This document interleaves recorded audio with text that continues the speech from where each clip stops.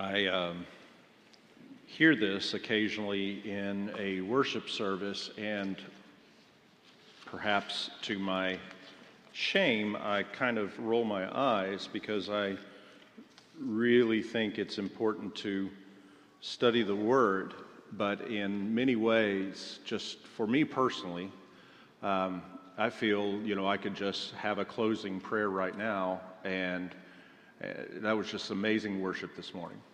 And appreciate everyone who led us this morning in worship. That was a precious thing.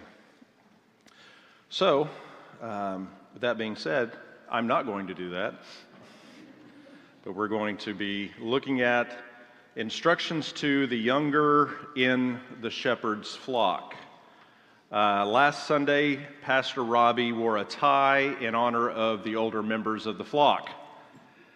I asked, believe it or not, a few days ago, some of our students what I should wear in honor of the younger members of the flock, and let's just say the suggestions were very interesting. Everything from shredded skinny jeans to long Nike socks to a diaper, believe it or not. Someone said a diaper. And then just to show my age, someone suggested, they said, pit vipers, which I thought were snakes, but apparently it's a style of sunglasses. And so I was writing back saying, okay, I'll wear all of this stuff, and I was describing what I would look like, and then I jokingly said, but I think I will be too much of a distraction. And in that description, I said something like, with pit vipers draped over my shoulders.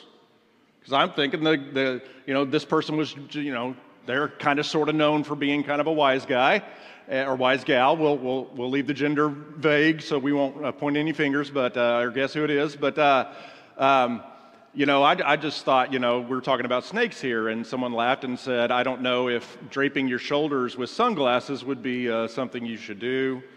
And that takes me to the one thing that I might take umbrage with in Pastor Robbie's sermon last Sunday was he said, strangely enough, the young guy would be speaking to the older folks last Sunday, and this Sunday the old guy is speaking to the younger folks. He didn't specifically say that, but I know what he meant, and so I'm only assuming he meant me. But we're back from Rhode Island on a mission trip with the students, and so I want to thank you very much from the bottom of my heart for your prayers for us. It was, if you had a list of all the positive things that could happen on a student mission trip, God graciously provided all of those things, and it was just a wonderful, wonderful time. More to come as we will be sharing with you on the Rocky Family Night in a few weeks about the trip. Okay, so Robbie's message last week was fantastic. While Bill and Troy were away, Robbie really had something to say, as he said at the beginning of his sermon last week. And I, in working alongside by side with him, I know Troy and I and the staff at the office would definitely say we're appreciating him more and more, despite his youthful foolishness. Okay, so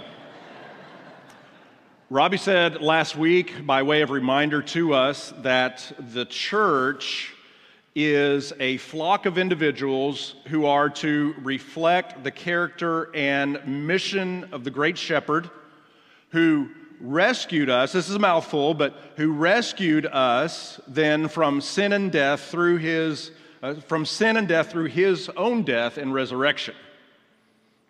And so I liked how he pointed out that this flock is not a docile or a stagnant kind of flock, but that the Great Shepherd's flock is always constantly pressing toward a heavenly pasture prepared for them by the Great Shepherd.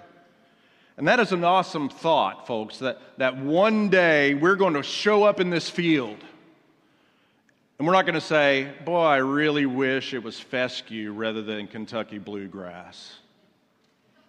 None of that. We're going to walk into this field and we're going to say, this is perfect. And it literally will be perfect.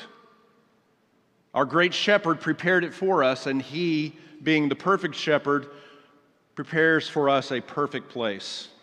And that's wonderful. But as we press toward this perfect pasture in the now, as Pastor Robbie kind of pointed out, that we shouldn't be kind of stuck in the grass. We should be moving forward towards that field, but also we are to be people who are reflecting gospel truth by discipling each other inside the flock and discipling others outside the flock.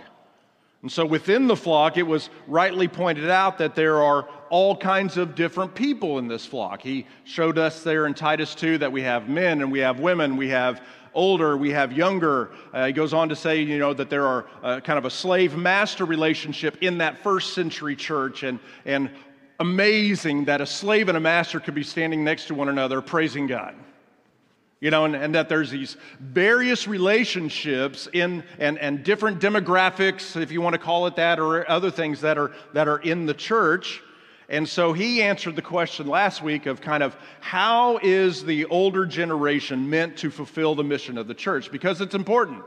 And he kind of brought up the idea that the best sermon meetings are what kind of meetings? Pounders meetings. Yes, absolutely. I agree with that. He and I are fans.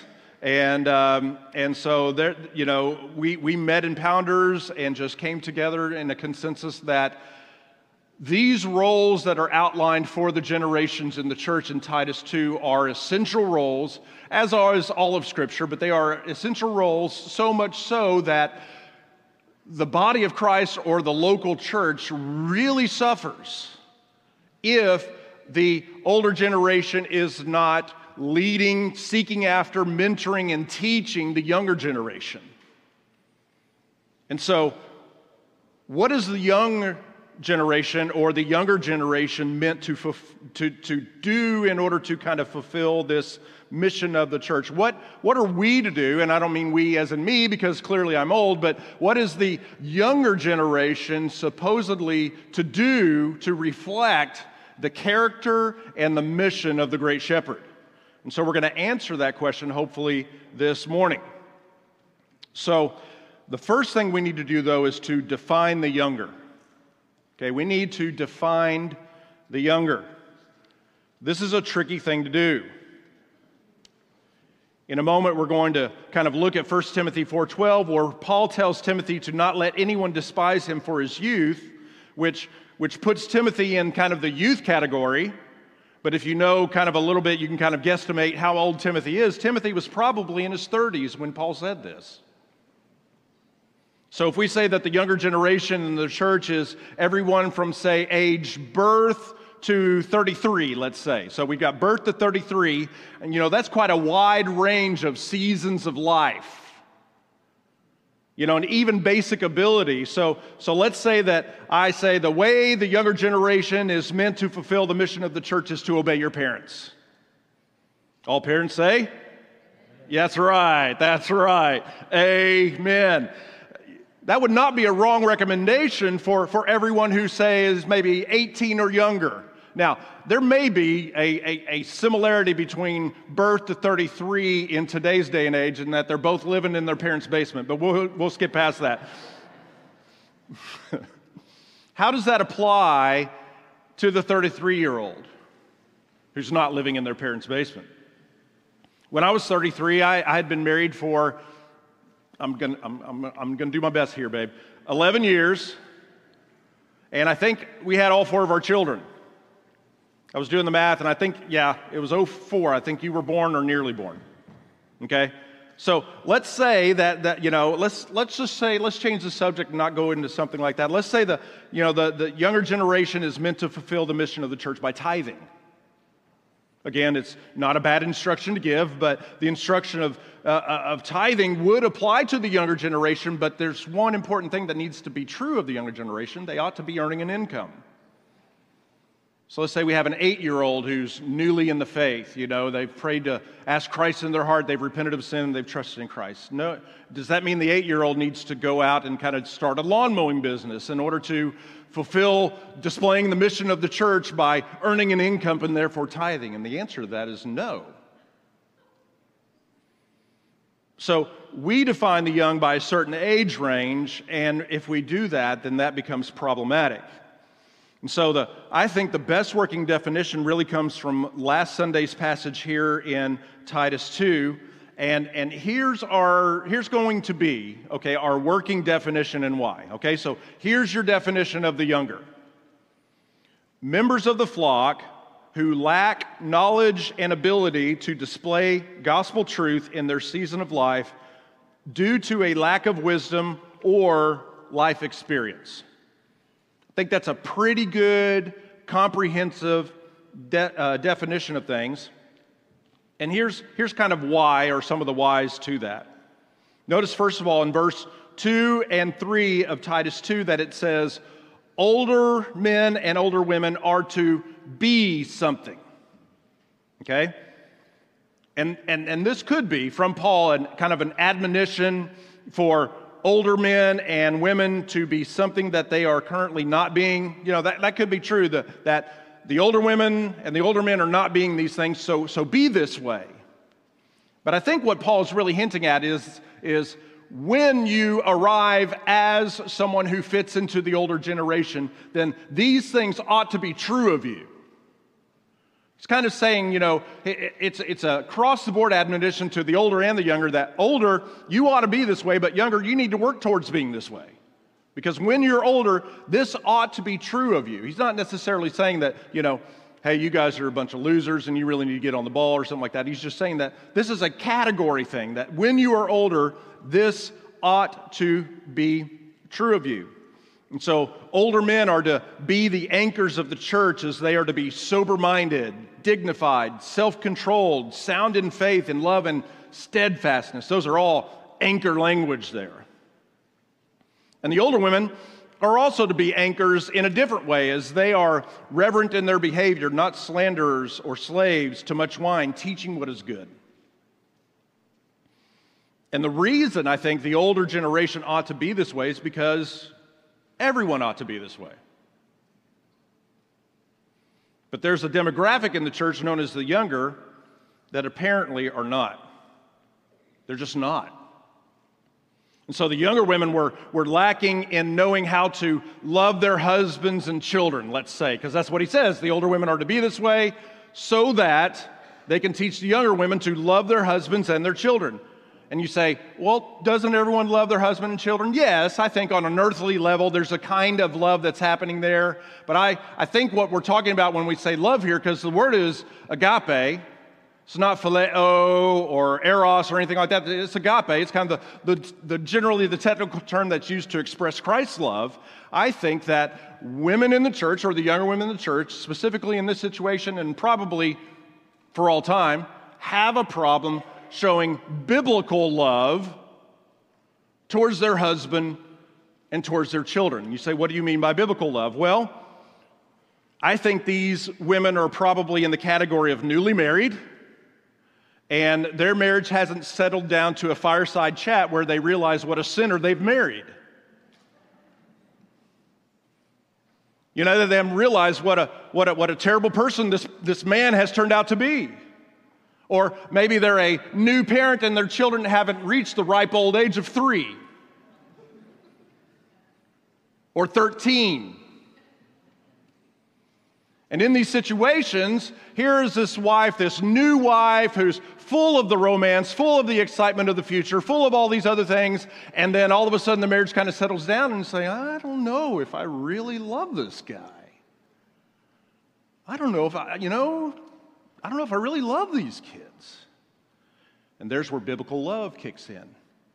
And so here comes this wife who's been married 30, 40, 50, 60 years.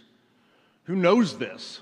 Who's been disappointed, a zillion times.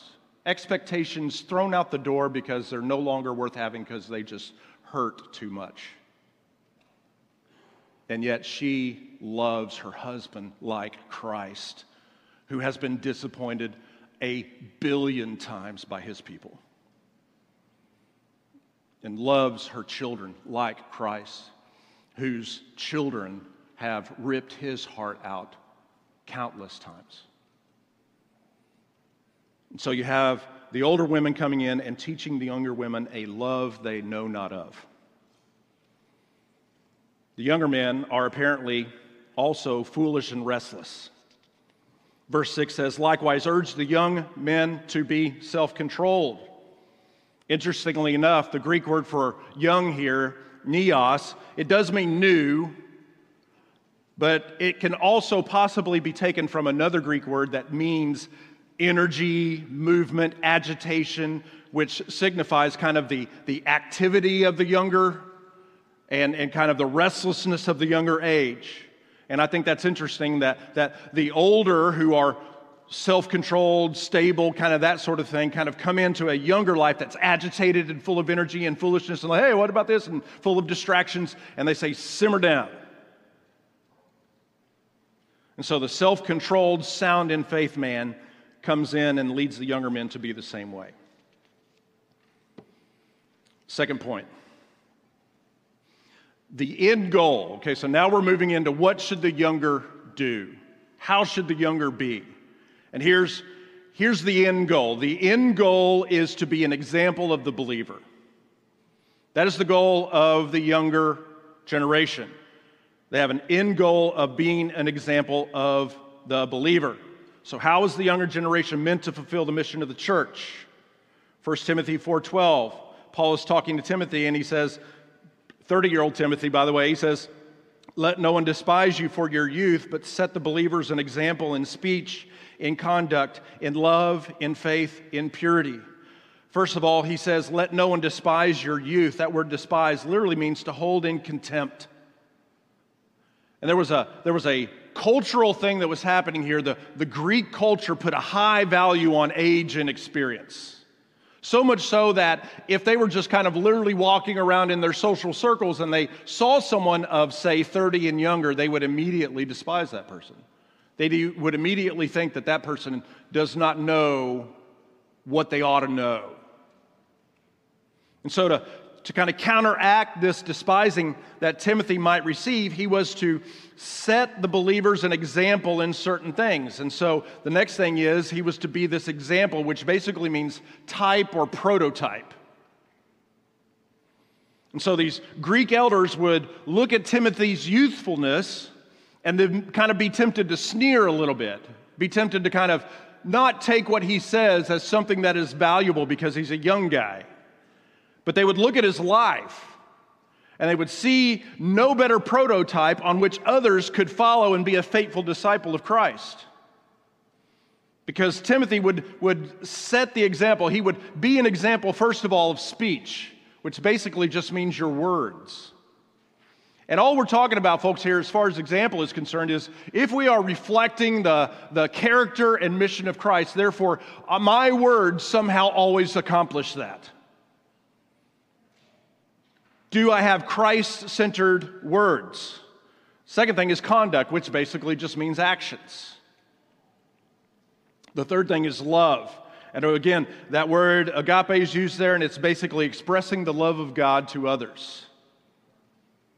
Timothy was also to be an example of faith, not saving faith. The faith that's used here is basically talking about devotion or commitment to God.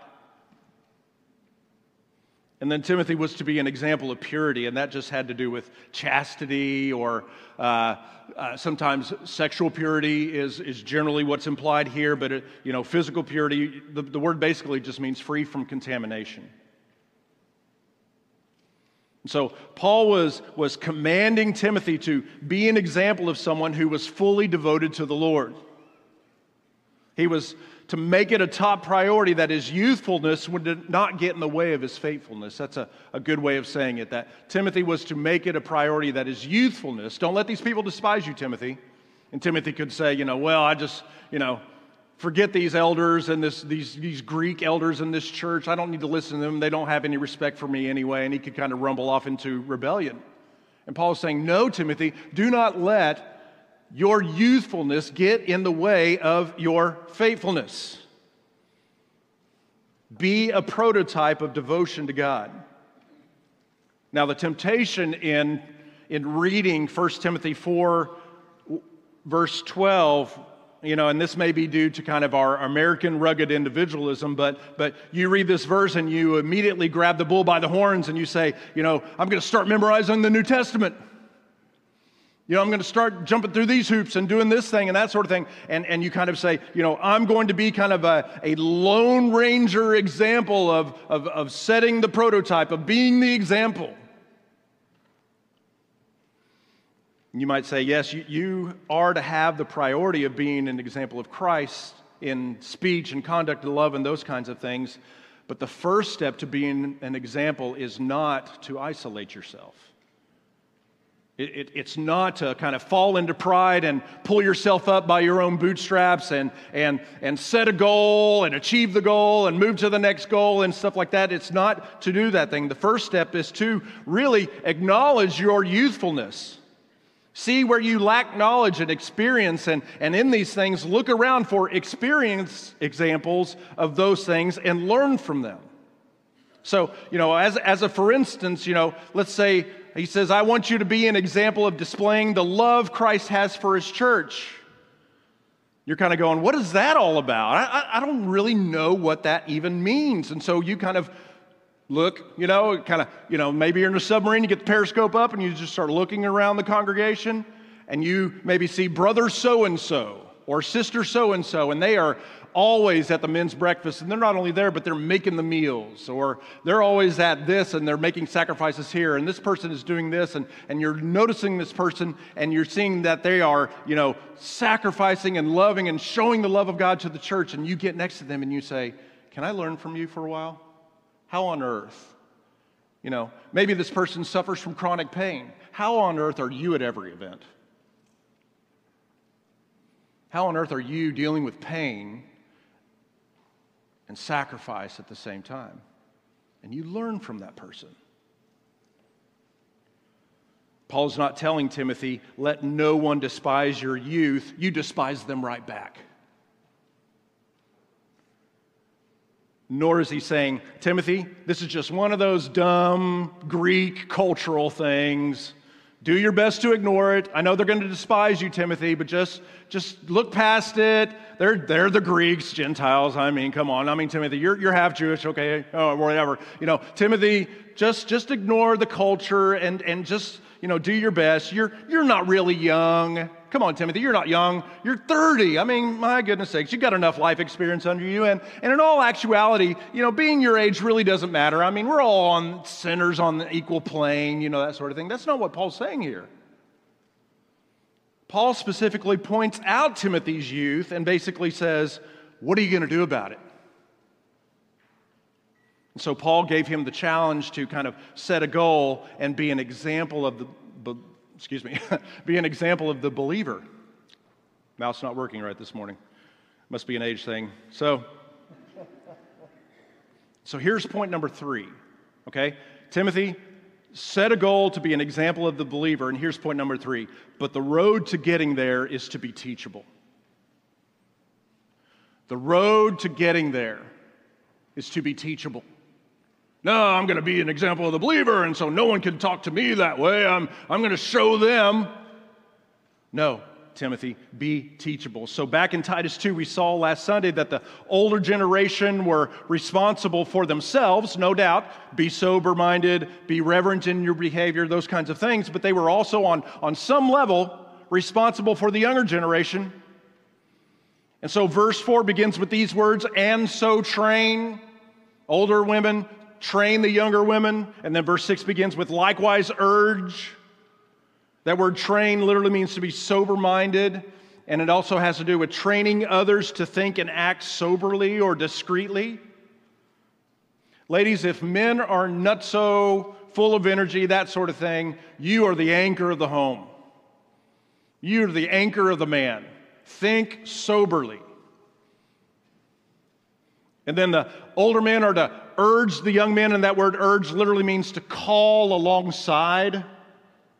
And so the older women are to train the younger women to think and act in a certain way, and the older men are to kind of grab a hold of the younger men, side by side, teach them how they ought to be self-controlled in all things. And folks, this only works if this only works if two realities exist. Number one reality is the older are pursuing the younger to kind of urge them on. So our older folks need to kind of light a fire under themselves and get after it if this isn't happening. But number two, this reality also needs to be true, and that is the younger are pursuing the older because they are deeply aware of their need to be urged on. I need to know how to be this way. And so our younger folks need to humble themselves and be teachable. So point number 4, we're going to land with this. 3 things on why be teachable. Why on earth should we be teachable? Well, first of all, letter number A is the implied command. Okay, so I have already pointed this out, but a person could. I think they would be snarky and wrong. But a person could make the case that all of the commands or requests in Titus 2 regarding the generations strictly land on the shoulders of the older generation. Therefore, perhaps, maybe the younger generation could say, I'm not being told to do anything. So I really don't have to do anything, right? At least here in this passage. And I think you're wrong. Though there's, not a direct command, I think there's an implied command here for the younger generation. I believe that, as we said before, you must listen. You must be teachable. The older generation is not to lead, teach, urge, and push the younger generation. And oh, by the way, they'll spit in your eye. That's not what the Scripture's saying here. It's not saying, older generation, get under the needs of the younger generation. And oh, by the way, they're not going to appreciate it whatsoever. That might happen.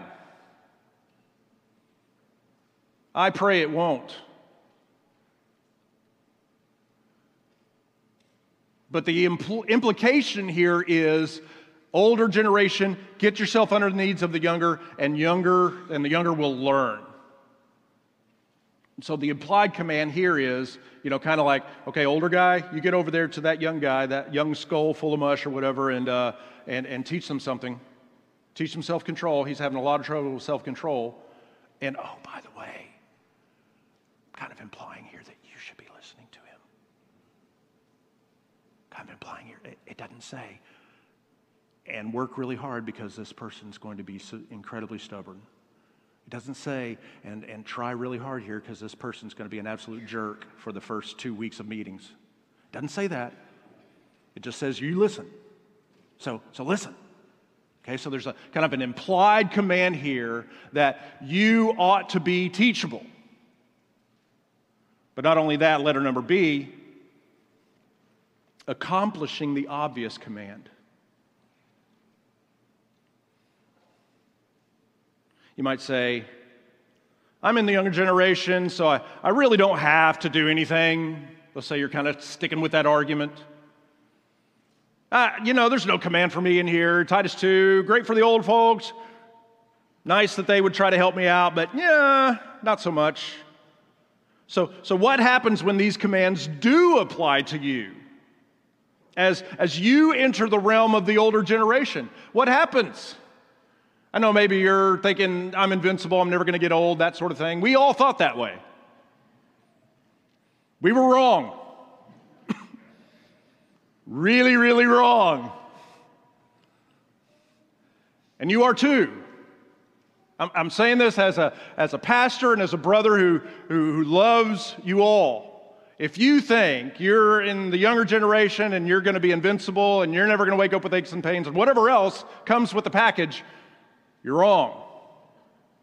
And so this obvious command to the older generation will apply to you. What will you do then? And it will happen sooner than you think. And if you find yourself, or you will find yourself as prideful and as ignorant when you were in your 30s or in your 20s or in your teens or something like that, if you find yourself as ignorant and as prideful as you were then in the older generation, you got a lot of mileage to make up. You got a lot of repenting to do.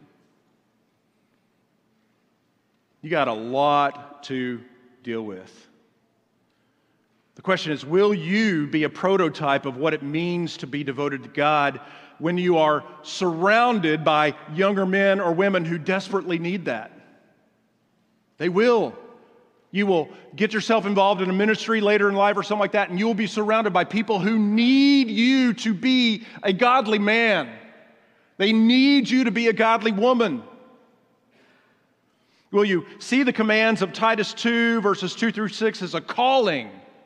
Will you see them kind of as a trajectory? Will you see them as your future?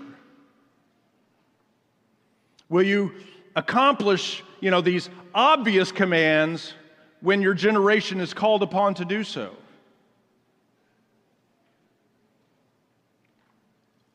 The third and final reason is the body needs wisdom as much as it needs strength.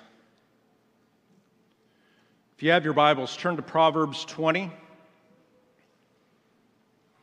Turn to Proverbs 20 and look at verse 29.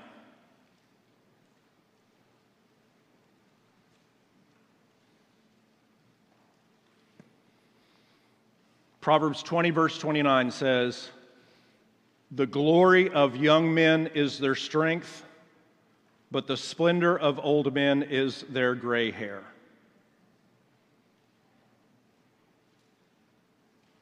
Even bald old men.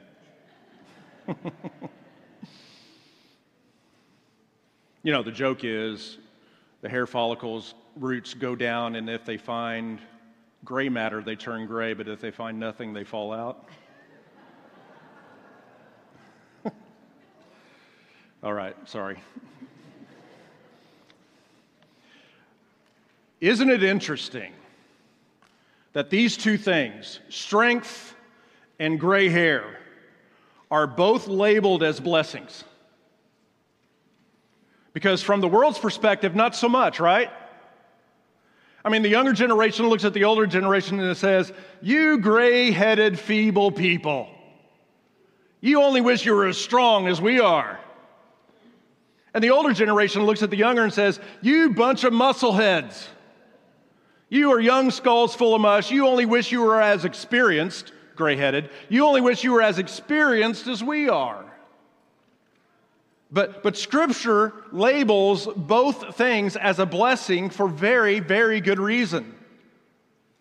The body of Christ, or the flock of the great shepherd, or the church needs youth. There's no doubt about it. The church needs youth. It needs energy. It needs movement. It needs speed and sometimes quick action and quick decisions. And therefore, the older generation ought not be critical of the strength of the youth. But the church also needs wisdom. The church needs to be cautious sometimes, to think through the angles and to take things a little bit more slowly and apply lifelong wisdom to those situations. And so the younger generation ought not criticize the wisdom of the aged. The church needs to know from either 1,000 successes or 1,000 failures from decades of living that this should be the right direction we ought to take. And that only comes from people who've lived a while. And as much as Paul kind of admonishes Timothy to not let anyone despise his youth because he was in a culture that honored the age, here's the trick for our time, our era. The youth ought to honor the aged because we are in a culture where agedness is not necessarily respected. You got people nipped and tucked and walking on the beach, fried to a crisp because they want to be 25 again. They're not content with their actual age. And therefore, they're probably not going to use their experiences attributed to their actual age to be kind of a life changer for someone who is actually 25.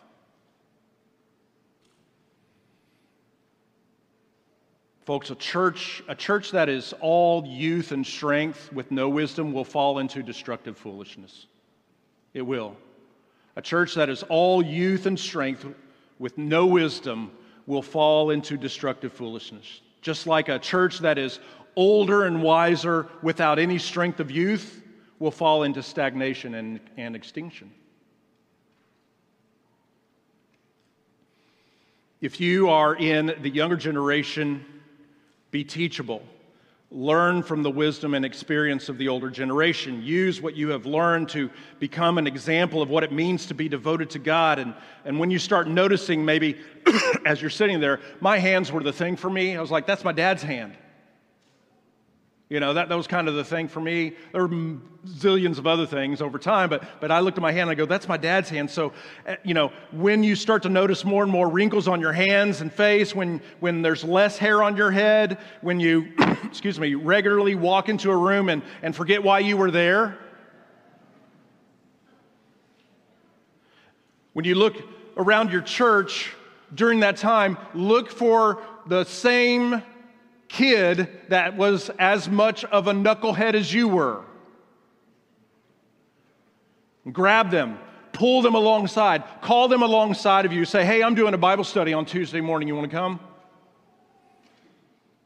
And make sure, as far as you are concerned, that your efforts have been so poured into that young man's that he's going to do the same thing in 30 to 40 years. So, final application. Look around the room. Go ahead, look around the room. You don't have to stand up, you just look around the room. Here's the application. If you are older, is there someone or multiple someones that you are training and urging to be more like the Great Shepherd? If you are older, is there someone or multiple someones that you are training, praying for, urging to be more like the Great Shepherd? If you're younger, is there someone or multiple someones that you can say, you know, they have made or are making an impact on me right now in my being more like the Great Shepherd? That's the application of this. Is this happening here? If the majority of the answers are yes, then Rocky's doing well on this. Keep at it. If the majority of the answers are no, then it's time for us to change those answers. Rocky, will you say we will not let our children be like the children of Israel? Think about it. They were given the Shema in Deuteronomy chapter 6. We're essentially, hear, O Israel, the Lord our God is one, the Lord is this. And then it goes on to say that, you know, teach these things to your children. Write them on the doorposts of your heart while you're walking, in the evening, in the morning, you know, whenever you're with your kids, pass these things on. And then just a few generations later, Book of Judges. Isn't that amazing to think that if the people of Israel might have been faithful, the Book of Judges might not have existed? That is a crazy thought. But here are the people in the book of Judges, and it says, you know, the description of that generation of kids is tragic. It says, they did what was right in their own eyes. And I have to just think that one of the reasons, although it doesn't say, because you people didn't teach your kids. But in reality, it's because you people didn't teach your kids. You say, well, how does that have to do with me? You know, that guy across the room, that little 20-year-old punk over there, he's not my kid. I get the specificities of such things, and I'm not an advocate of it takes a village. I'm really not. I think parents ought to take great responsibility for their kids, but I think there's just there's a real possibility that as members of a body, that kids are impacted by someone other than their parents in their spiritual walk and their spiritual growth, and that could be you. Will our elders say, we will not let the next generation slip through our fingers, but we will train and we will urge? And will our younger say, we will not slip, but we will learn. And in our learning, we will be fully equipped to fight for the next generation. Strive toward that heavenly pasture? Absolutely. No doubt about it. Press towards that glorious day, but let's not pretend that there is nothing to do until we get there. Let's discipline ourselves, and in doing so, let's disciple one another in order to be like our great shepherd. Let's pray. Father, we thank you for the opportunity we had to study your word. We pray and ask that you do what only you can do, and that is do business in our hearts. Lord, if there are folks here in the quote-unquote older generation,